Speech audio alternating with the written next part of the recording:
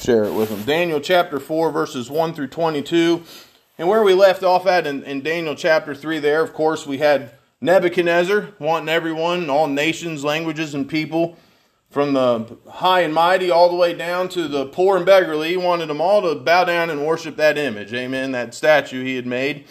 And if they were not willing to, they were going to go into that fiery furnace. And so he gave an ultimatum there to Shadrach, Meshach, and Abednego, told them that they could change their position on bowing down and worship, and if they weren't going to, then they were going to go into that fiery furnace. So they were not careful to answer the king, if you'll recall, and they said, King, we don't, our God can deliver us. He's able to. Even if he doesn't, we're still not doing what you want us to do. Don't you love that? Even if he lets us suffer for his sake, we're still not going to compromise in this matter. And so he cranked that furnace up as high as he could get it. So hot, in fact, that when they opened the doors, it burned the very servants that were throwing the 3 Hebrews in there. And so they burnt up, and then the 3 went into the furnace. And then he's like, then how many did we throw in there again?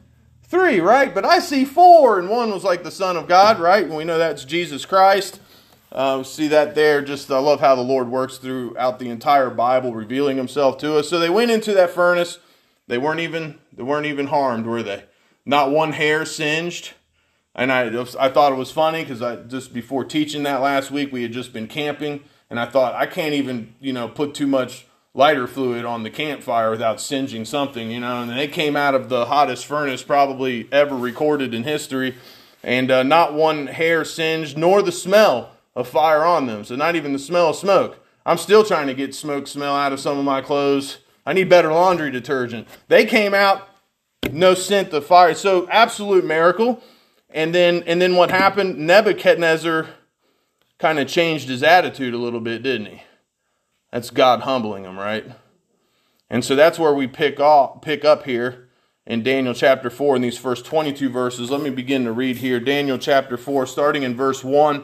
Nebuchadnezzar the king, unto all people, nations, and languages that dwell in all the earth, peace be multiplied unto you. Wow, he's really changed his tone here. I thought it good to shew the signs and wonders that the high God hath wrought towards me. How great are his signs, and how mighty are his wonders. His kingdom is an everlasting kingdom, and his dominion is from generation to generation. I, Nebuchadnezzar, was at rest in mine house, and flourishing in my palace.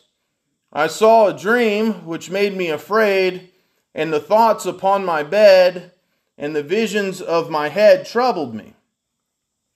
Therefore made I a decree to bring in all the wise men of Babylon before me, that they might make known unto me the interpretation of the dream. Then came in the magicians, the astrologers, the Chaldeans, and the soothsayers, and I told the dream before them, but they did not make known unto me the interpretation thereof. But at the last, Daniel came in before me, whose name was Belteshazzar, according to the name of my God, and in whom is the spirit of the holy gods. And before him I told the dream, saying, O Belteshazzar, master of the magicians, because I know that the spirit of the holy gods is in thee, and no secret troubleth thee, tell me the visions of my dream that I have seen, and the interpretation thereof. Let me pause there for a minute, and let me mark my own spot there so I don't lose that. I left off in verse 9. Let's just start back here in verse 1 for a second. So, I want you to catch this. So Nebuchadnezzar he's now addressing all of the same audience that he did when he called all nations, people together to bow down and worship the image, right?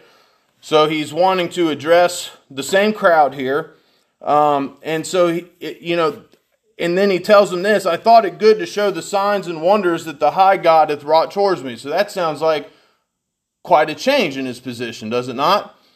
And so the king that commanded all men to bow to him now wants to point all men to God. Do you see that? So the king that wanted to command all men to bow down to him now points all men to God. He once demanded to be worshipped. Now he testifies of another that's greater than himself. Although, I would point out here, and I tried to find maybe if there was a discrepancy between Aramaic and Hebrew, and I'll tell you why. The book of Daniel, actually, they have found that it's Aramaic. A lot of it is Aramaic. And so, the reason I'm bringing that up is because Nebuchadnezzar says, I thought it good to show the signs and wonders that the high God hath wrought towards me. Well, the God of Abraham, Isaac, and Joseph, he's not just the high God. Amen? I appreciate Nebuchadnezzar's change in position towards him, but he's the most high God. Amen?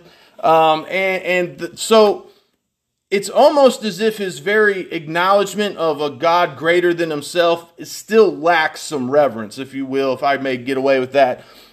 He's acknowledging God, and he's acknowledging God as higher than his gods and higher than himself, which is good, but he's still not quite acknowledging him as El Elyon, which is Hebrew for the Most High God. And so the proper association it would be El Elyon, and that is even known by the Gentiles. I want that to be known. That term for God, or that phrase for God, El Elyon, or the Most High God, is recorded all the way back with Melchizedek in Genesis. Amen? Of course, we know he's a Gentile king, the king of Salem, and so we know that there's a lot of foreshadowing with Melchizedek, but even the Gentile nations understood that the God of Israel wasn't just the God, he's the only God. Because remember how many times in the Bible was man trying to put their own gods against the only true and living God, and every single time those gods could do nothing for them. Only the Most High God would answer the prayers of the righteous who put their faith and trust in him. So to call the Most High God just the High God is kind of the same to me, and I think that there's biblical evidence to my position as we go through chapter 4. It's kind of the same thing as saying he's a high God, but I still believe in other gods. It's kind of the way he's saying it, amen? He's a great and mighty God that did all these great and mighty things, but he's still not the only God. No, he's the only God, amen? And listen, we live in a world that believes in many gods, but there's only one. And there's only one Savior, and his name is Jesus Christ. Amen? So you kind of see it here in their, Babylonian history. They had many gods. And so he's kind of saying, I believe in other gods, but this God I'm about to tell you about is above them all. It's almost as if he doesn't want to offend his audience, and that's why he's addressing it that way. That's the way I take it. And we live in a world where people have to be careful not to offend the audience. Amen? And we're seeing that show up within the movement of Christianity. And, I'm going to tell you that the gospel has offended people ever since God designed it. It's not going to stop. We can't change it so that it's less offensive. All right, so I'll leave that there. But anyway, regardless of his own pride, and regardless of some of his lack of repentance with Nebuchadnezzar, I want to point this out. He does still desire to acquaint others with the providence of God that has related to him. In other words, despite his position on what he believes, he's not denying his encounter with the Most High God. And now he's going to share his experience with others so that they too would know about it. So this is a situation where God is using him to do a great work in his land. And so that's kind of amazing to me. So let me give you this. Even if he had not fully repented, his testimony of how God humbled him is still a service to the Lord. Amen. And so it's still helping the cause of God in the land of Babylon, because now he's taking some of the attention off of himself and putting it on to God. Let me give you this. When we give glory to God, let us also praise him for his mercy, which he's clearly doing, while confessing our sins and acknowledging our iniquity. Amen. We confess, we acknowledge, we give praise, we give glory. And I like this as well. This is a quote from Spurgeon. You will never glory in God till first of all, God has killed your glorying in yourself. Amen. And I kind of see that very relevant to what is taking place with Nebuchadnezzar. And some would say, well, you can see God working on him. Amen. And so I would not deny that. You see God is definitely working on Nebuchadnezzar here. So here we find a king who is truly convinced by the signs and wonders of God's doing that the three, and I'll use their Hebrew names here, Hananiah, Mishael, and Azariah, coming out of the furnace, I'm sure is convincing as it gets. Amen. So this was the miracle. I mean, first there was the interpretation of the dream with Daniel. There was other things going on. But this one act, when he saw them come out of that furnace, was all the convincing he needed. Could you imagine seeing that yourself? Could you imagine that? Like, wow. I mean, you would have gotten full repentance out of most people. He's still holding on to some things, and I'll point some other stuff out to you here in a second. Let me point this out, and then we'll go further here.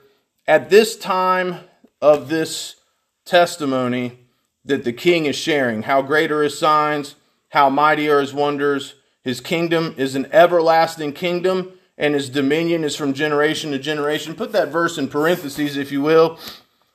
At the time that he is giving that testimony, he would have reigned approximately 40 years. I would also point out he's seen much of the world and its many conflicts and its many resolutions, yet only now has he been brought to a place of admiring God. Amen. And so he is admiring God. And I want to point this out to you, and this is important for us to remember this. There's many people in life that admire God, they acknowledge God, but it's not enough for salvation. Amen. You can't just admire God your way into heaven. Amen. You have to accept Jesus Christ as your Savior. You can't ride the fence about it. He's Savior. He's Lord. He's Lord of Lords. He's King of Kings. He's Lord of Lords. There's people that acknowledge, oh yeah, I believe in God. Yeah, I believe in Christ. But if the foundation of their belief system is not in the Word of God, if it's not founded on the Scripture, it's going to come up short. It's going to be lacking. So there's many people that acknowledge God. I mean, there's people that get on public platforms every day and they do a show of humility and acknowledgement of God. But does their life show that they truly believe in the Lord Jesus Christ? Amen. So here he's acknowledging God, but will his life pass the test of justifying by his works before men? Now, on our weekly devotionals, we've been working on James, and we encountered that subject where we know that man is justified by faith, right, before God. But we know that the things that we do helps men around us see that the faith that we say that we have is at work. Amen. So in other words, if we're never doing anything to serve the Lord, people don't know any difference between us and anybody else. We say that we have faith, but it's like, okay, what are you doing with that faith? Amen. And so here we kind of encounter the same thing. Now look at this statement that he makes. I want to point a couple things out with this. I love this. His kingdom is an everlasting kingdom, and his dominion is from generation to generation. Consider the background behind this king making that statement. Amen. He's the king of Babylon. He's the king of the great empire, more than a kingdom, a dynasty. He's been there more than a generation. I want to give you this. This is quite a statement from this king who saw in a dream his own kingdom subdued. Amen. When Daniel gave him the interpretation, he saw his own kingdom subdued. In his time, he sees kingdoms rise and fall, and now he seemingly accepts that his kingdom too will not last forever. The only exposure to the different kingdoms of the world this man has, his viewpoint is kingdoms come and kingdoms go. Even by his own dreams. When Daniel came and gave him the revelation, we've seen the Persian Empire take over Babylon. We've seen Greece take over Persia. We see Rome. so he's seeing even in the future tense, due to the interpretation Daniel's given him, is that kingdoms don't last. And I would point out that the kingdoms we build in our own life won't last either. Amen? But here, I love it. He accepts the fact that while his will not last, the kingdom of God will. Amen? The kingdom of God has unshakable foundations, and it is sure to stand the test of time. Other reigns are confined to a generation, dynasties to a few generations, but here he says God's dominion is from generation to generation. Don't you love that? We have a promise today of an everlasting kingdom. Covenant given to David, Christ is the king. Have you made Christ the king in your life today? Amen? And so then we get into this. So he's given praise to God. He's talked about his testimonies.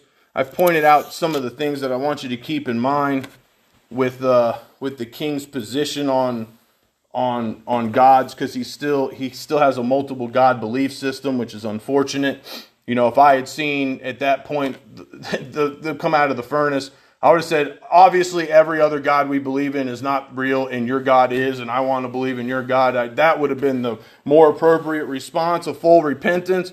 But so here we've started in here through verse 9.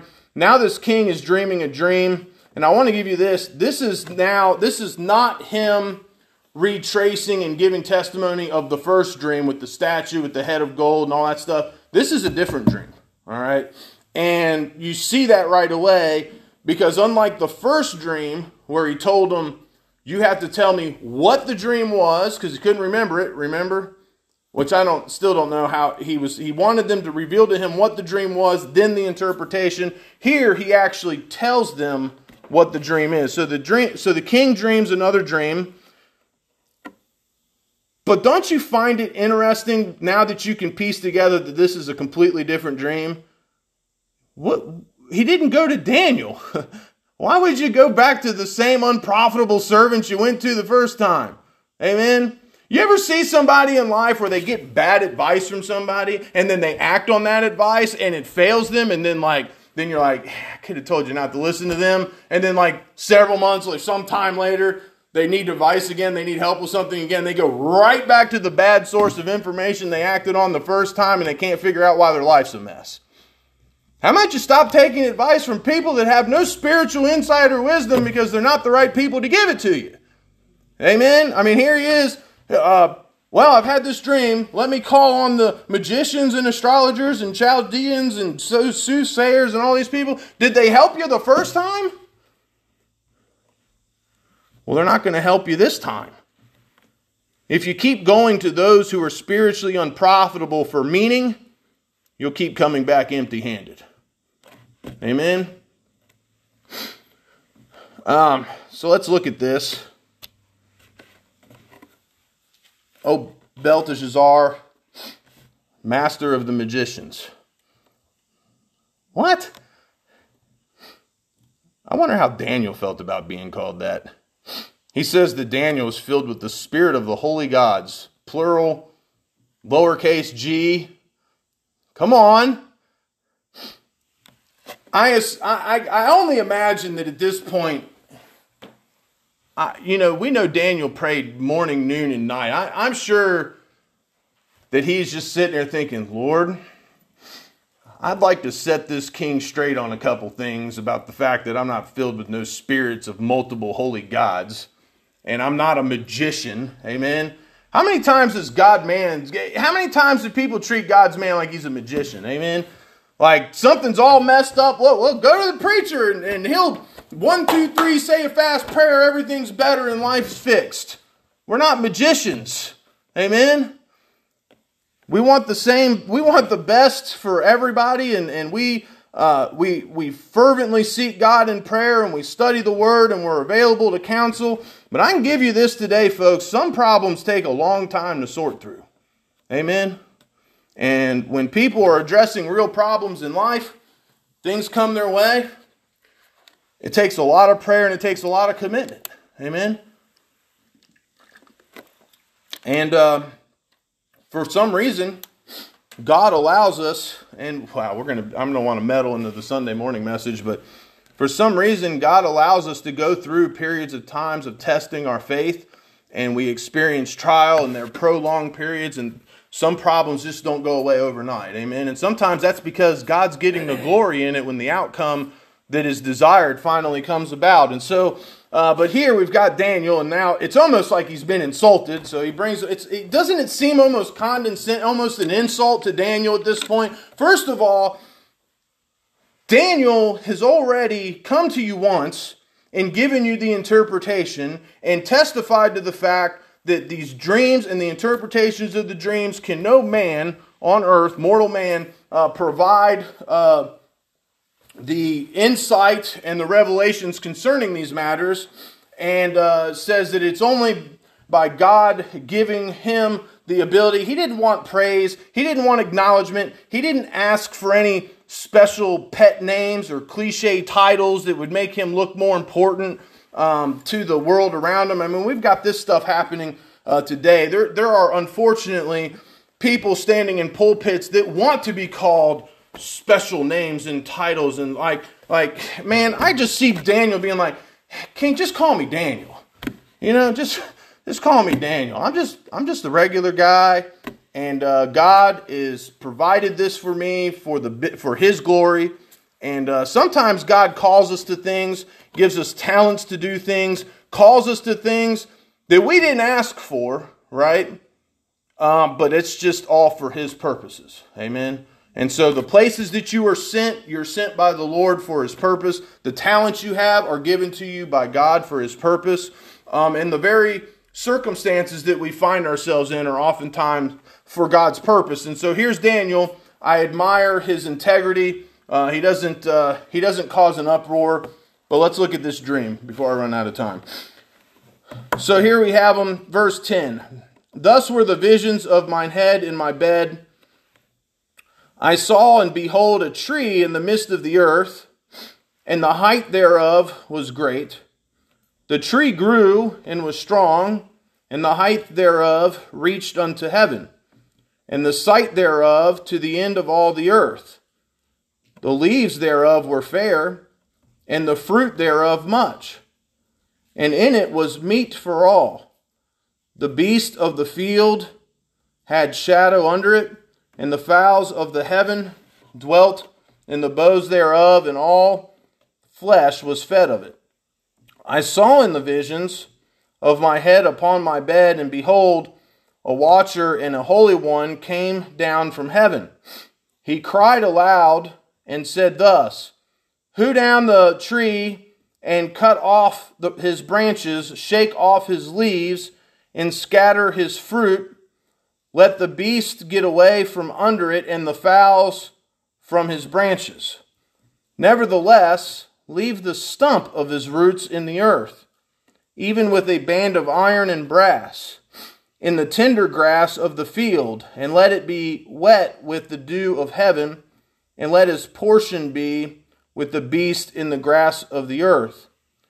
Let his heart be changed from man's, and let a beast's heart be given unto him, and let 7 times pass over him. This matter is by the decree of the watchers, and the demand by the word of the holy ones, to the intent that the living may know that the Most High ruleth in the kingdom of men, and giveth it to whomsoever He will, and setteth up over it the basest of men. This dream I, King Nebuchadnezzar, have seen. Now thou, O Belteshazzar, declare the interpretation thereof, for as much as all the wise men of my kingdom are not able to make known unto me the interpretation, thou art able, for the spirit of the holy gods is in thee. Then Daniel, whose name was Belteshazzar, it's hard for me to pronounce that, I'm sorry if I'm doing a bad job at it, was astonished for 1 hour, and his thoughts troubled him. The king spake and said, Belteshazzar, let not the dream of or the interpretation thereof trouble thee. Belteshazzar answered and said, My lord, the dream be to them that hate thee, and the interpretation thereof to thine enemies. The tree that thou sawest, which grew and was strong, whose height reached unto the heaven, and the sight thereof to all the earth, whose leaves were fair, and the fruit thereof much, and in it was meat for all, under which the beasts of the field dwelt, and upon whose branches the fowls of the heaven had their habitation. It is thou, O king, that art grown and become strong, for thy greatness is grown and reacheth unto heaven, and thy dominion to the end of the earth. So I won't read any further into that because we'll run out of time. It's kind of hard to fit all that in. There's so much in these dreams. There's so much in these visions. But what you can take away from those last several verses. So we've got the king here. He's dreamed this dream of this tree, and this is a great and mighty king, just like his kingdom. Amen. And so it's shown that just as Babylon had the ability to be, an economic hub and things for all the nations of the earth because how strong his kingdom had begun. What troubles Daniel in all of this is the fact that, we see that this tree is going to get stripped down and left to nothing but a stump in the ground. Amen.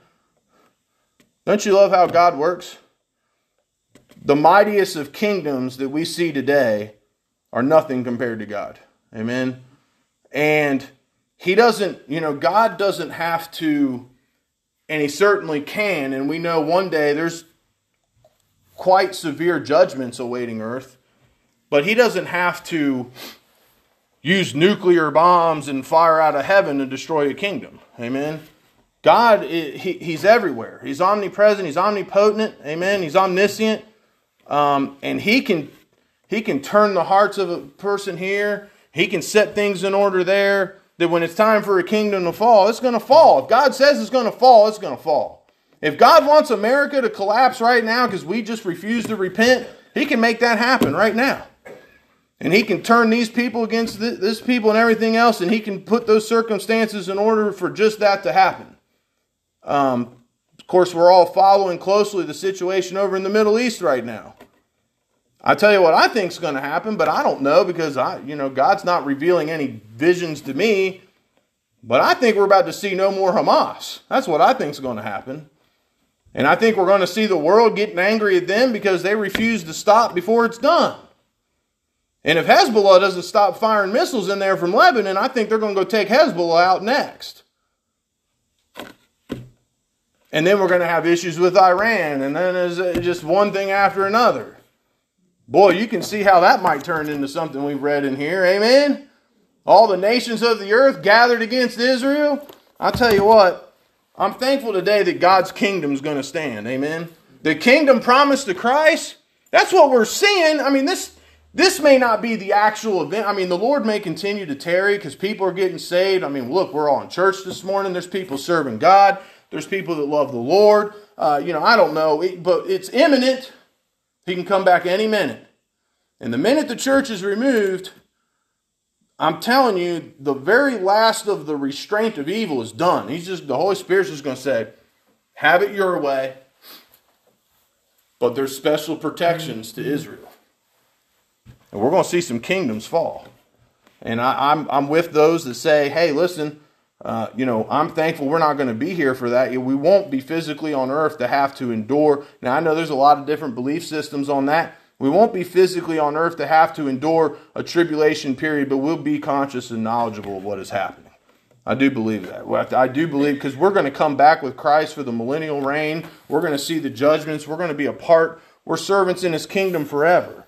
But I'm thankful for the kingdom of God. I'm thankful that kingdom will last. But this vision, this dream, this tree, the height was great.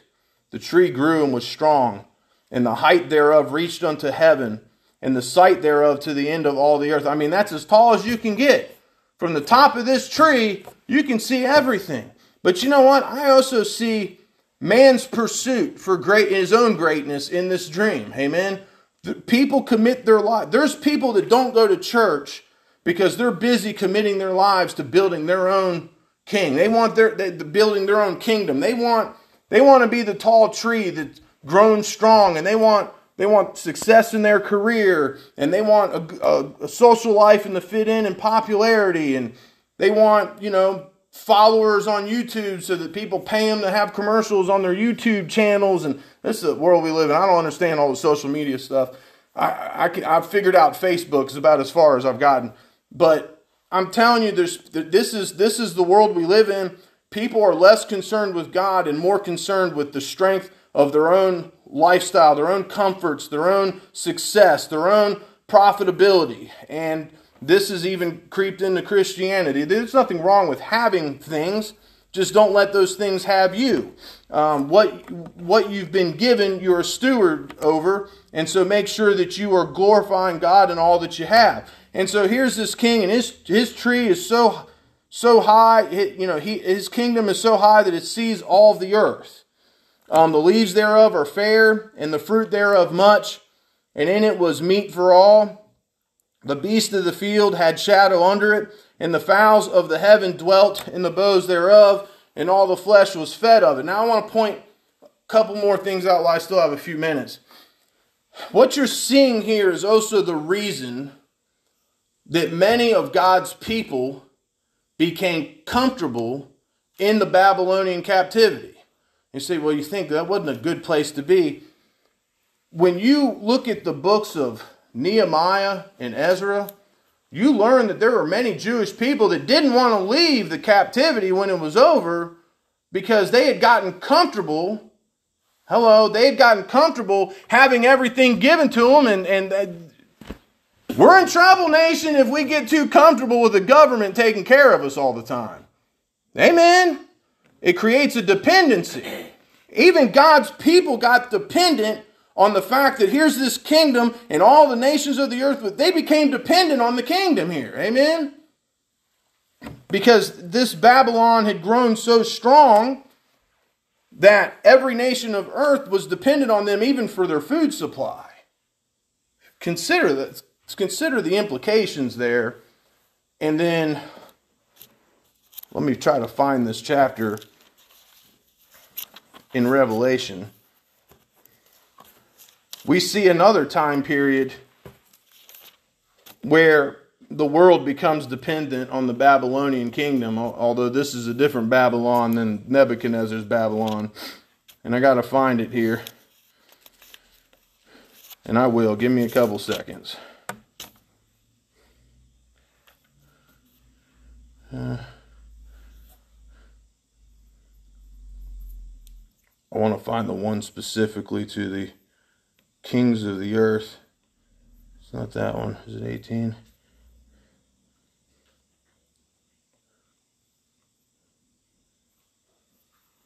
It might be chapter 18.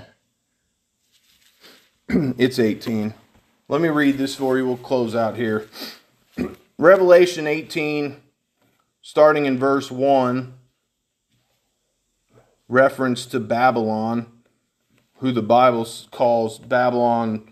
The Bible in 17 verses 5 refers to this Babylon as mystery, Babylon the Great, the mother of harlots and abominations of the earth. That's quite a title. Amen. The point is that the earth, the people of earth that this is addressing, this kingdom of Babylon is Babylon, and by interpretation meaning confusion. The world system is confusion. Amen. God is no author of confusion, but in the world you have nothing but confusion. Okay. And so the systems of the earth are built on something flawed. And so for those that put their trust in wealth and riches and their own kingdoms and their ability to trade, those that became dependent upon the Babylonian system, just like we see in that vision that the king had here in 18. Let me read this. And after these things, I saw another angel come down from heaven, having great power, and the earth was lightened with his glory. And he cried mightily with a strong voice, saying, Babylon the great is fallen, and has become the habitation of devils, and the hold of every foul spirit, and a cage of every unclean and hateful bird. How'd you like to live there? That doesn't sound very good, does it? Maybe the fact that that kingdom that was envisioned as a tree that was mighty but hewed down all the way to a stump, I guess you would say that a stump is capable to grow back, right? And so the Babylonian system, while the kingdom itself did get destroyed and has not been rebuilt, the Babylonian system and it is kind of the Babylonian kingdom itself points to this Babylon, okay, if I may say that. Verse 3, for all nations have drunk of the wine of the wrath of her fornication, and the kings of the earth have committed fornication with her, and the merchants of the earth are waxed rich through the abundance of her delicacies.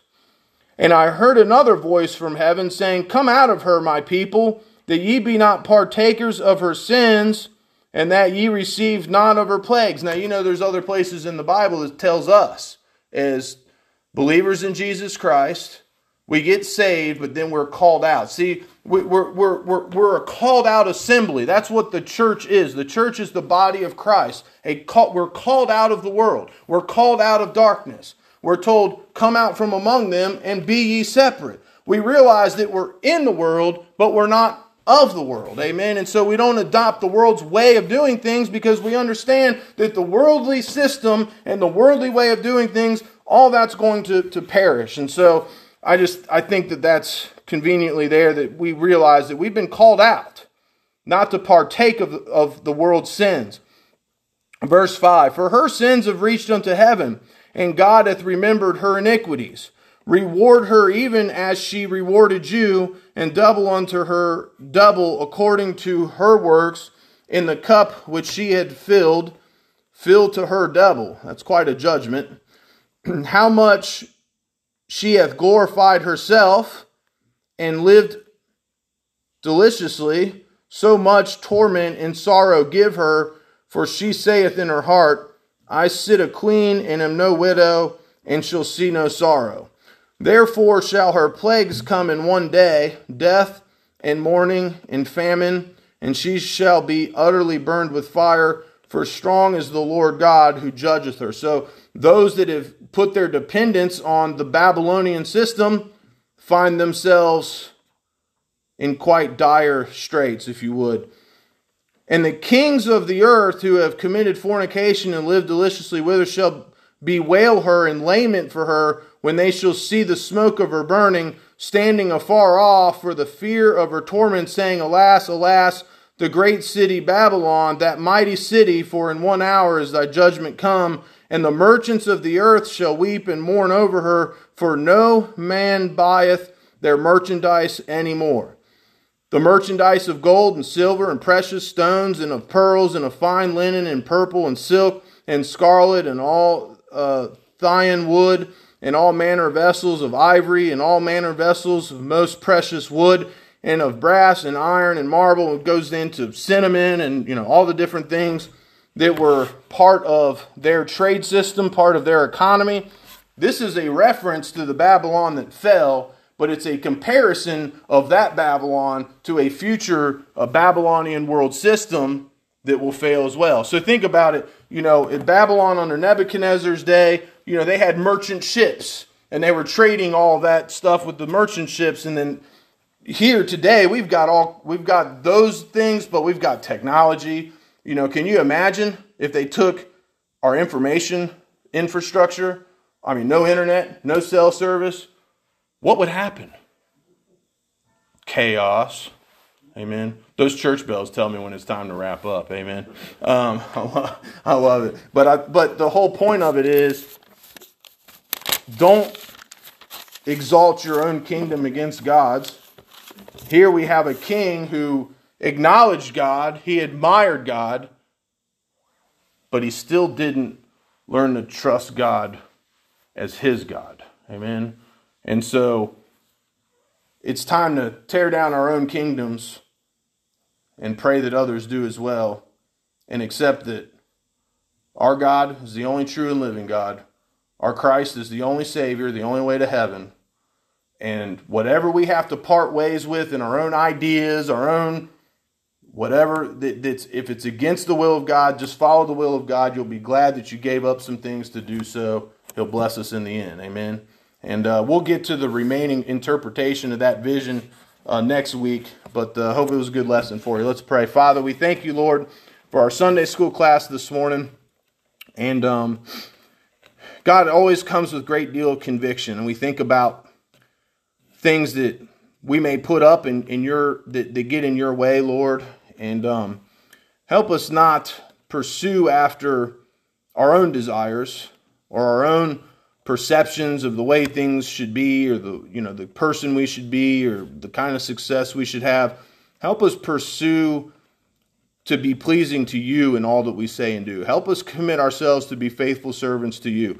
Maybe we won't have all the popularity and fancy things of the world. Maybe we won't have status and all of these things. But Lord, if we just have you, we'll be surely blessed above and beyond anything that we can ask or imagine, Lord, because you've got our best interest in mind. Lord, we thank you today for the opportunity to serve you.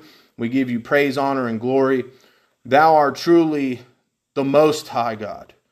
Not just a high God, not a God amongst other gods. You're the only true and living God. And Lord, I pray that everyone here in our Sunday school class this morning can say, He's my God, and Christ is my Savior. We love to tell the story, Lord, because we know it's true. And we thank you, God, for the opportunity to do so and the opportunity to serve you. Thank you for giving us something better than what the world has to offer, and an everlasting kingdom to look forward to, and a blessed hope above all other hopes, that no matter what happens in this world, what kind of judgments come, God, we are spared because we've accepted Christ as Savior, and we know that we will not see your wrath, but God, your loving and merciful hand and just your love that we will embrace for all eternity when you call us home, Lord. Help us live for that. Help us live with constant expectation and anticipation for your calling of your church bride home, Lord. We thank you that we're a part of that today. And we pray that if any would come through our doors today that cannot say that they've accepted Christ as Savior, that their heart will be convicted of their need today, and that they will ask you into their life as their Savior and have that relationship with you. Not just a life of admiring you, but a life of serving you. We love you, Lord. We thank you. We ask you bless our worship service to come. In Jesus' name, amen.